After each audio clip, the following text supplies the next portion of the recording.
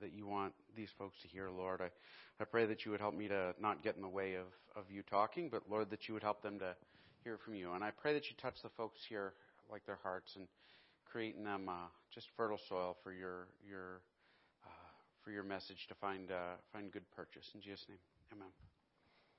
So I am restarting my slides here, so I need a hand, honey.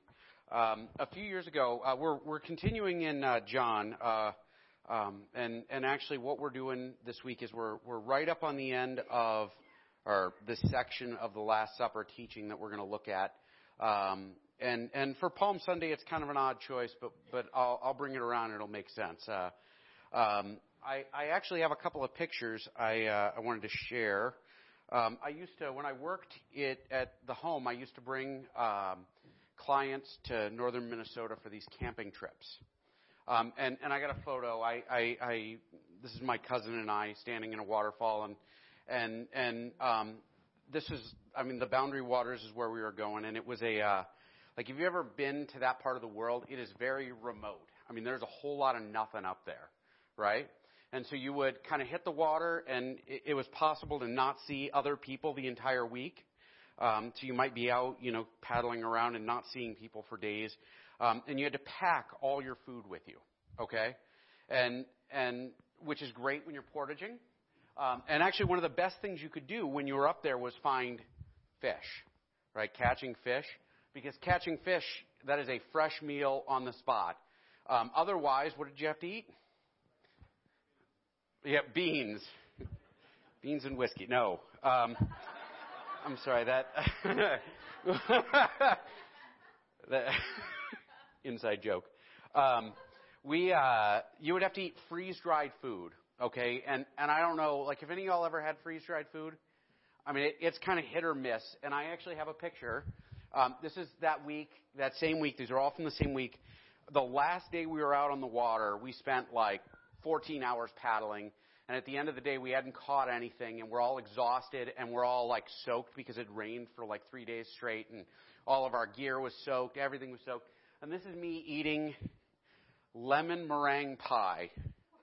And I don't know if you can tell, I'm grimacing. It was the worst thing I've ever eaten in my life.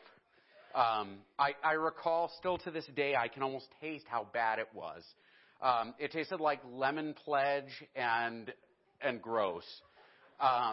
And we followed, they all come with directions, right? And we followed the directions very roughly because we were exhausted. And I think we had a teenager cooking that day, and he just sort of dumped everything in and added water.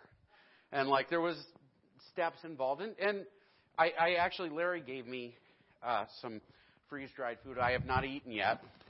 But it's good that I've not eaten it yet because it helps me explain what we're talking about today. There it is.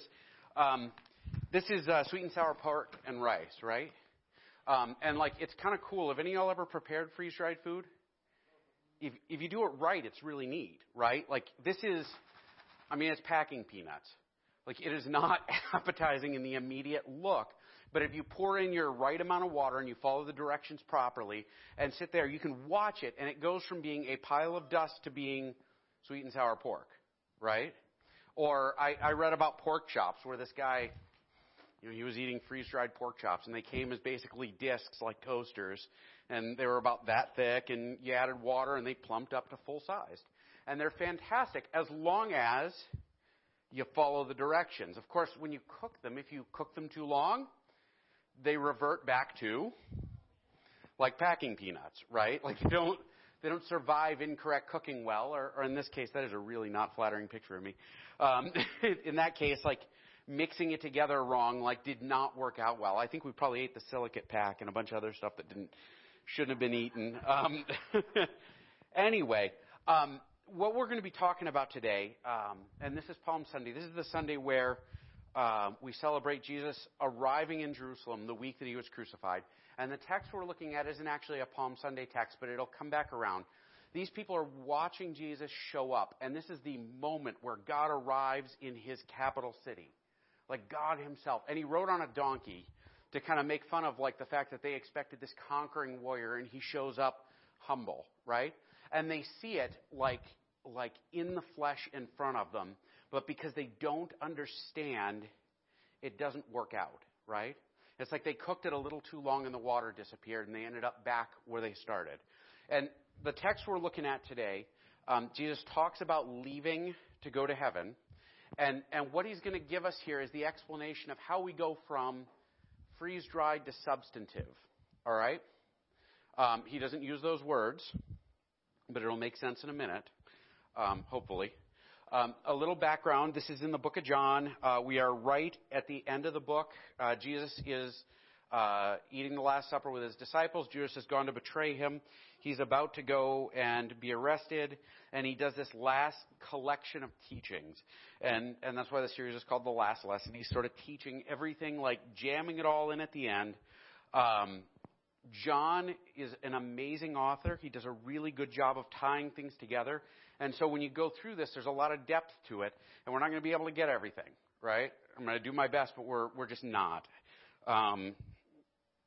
So far, Jesus starts out saying, hey, guys, I'm about to go to be with my Father. I'm about to go to my Father's house. There's many rooms. I'll prepare a place for you. Don't worry. And we talked about that, how like this is Jesus preparing a place in eternity, but also preparing a place in us for the Holy Spirit to live. They ask him, well, how do we get there? And Jesus says, listen, you'll get there by me. I'm the way. And we learn that Jesus is the way, like relationship with Christ is the way to eternity. It's the way to heaven. And actually, relationship with Christ is heaven.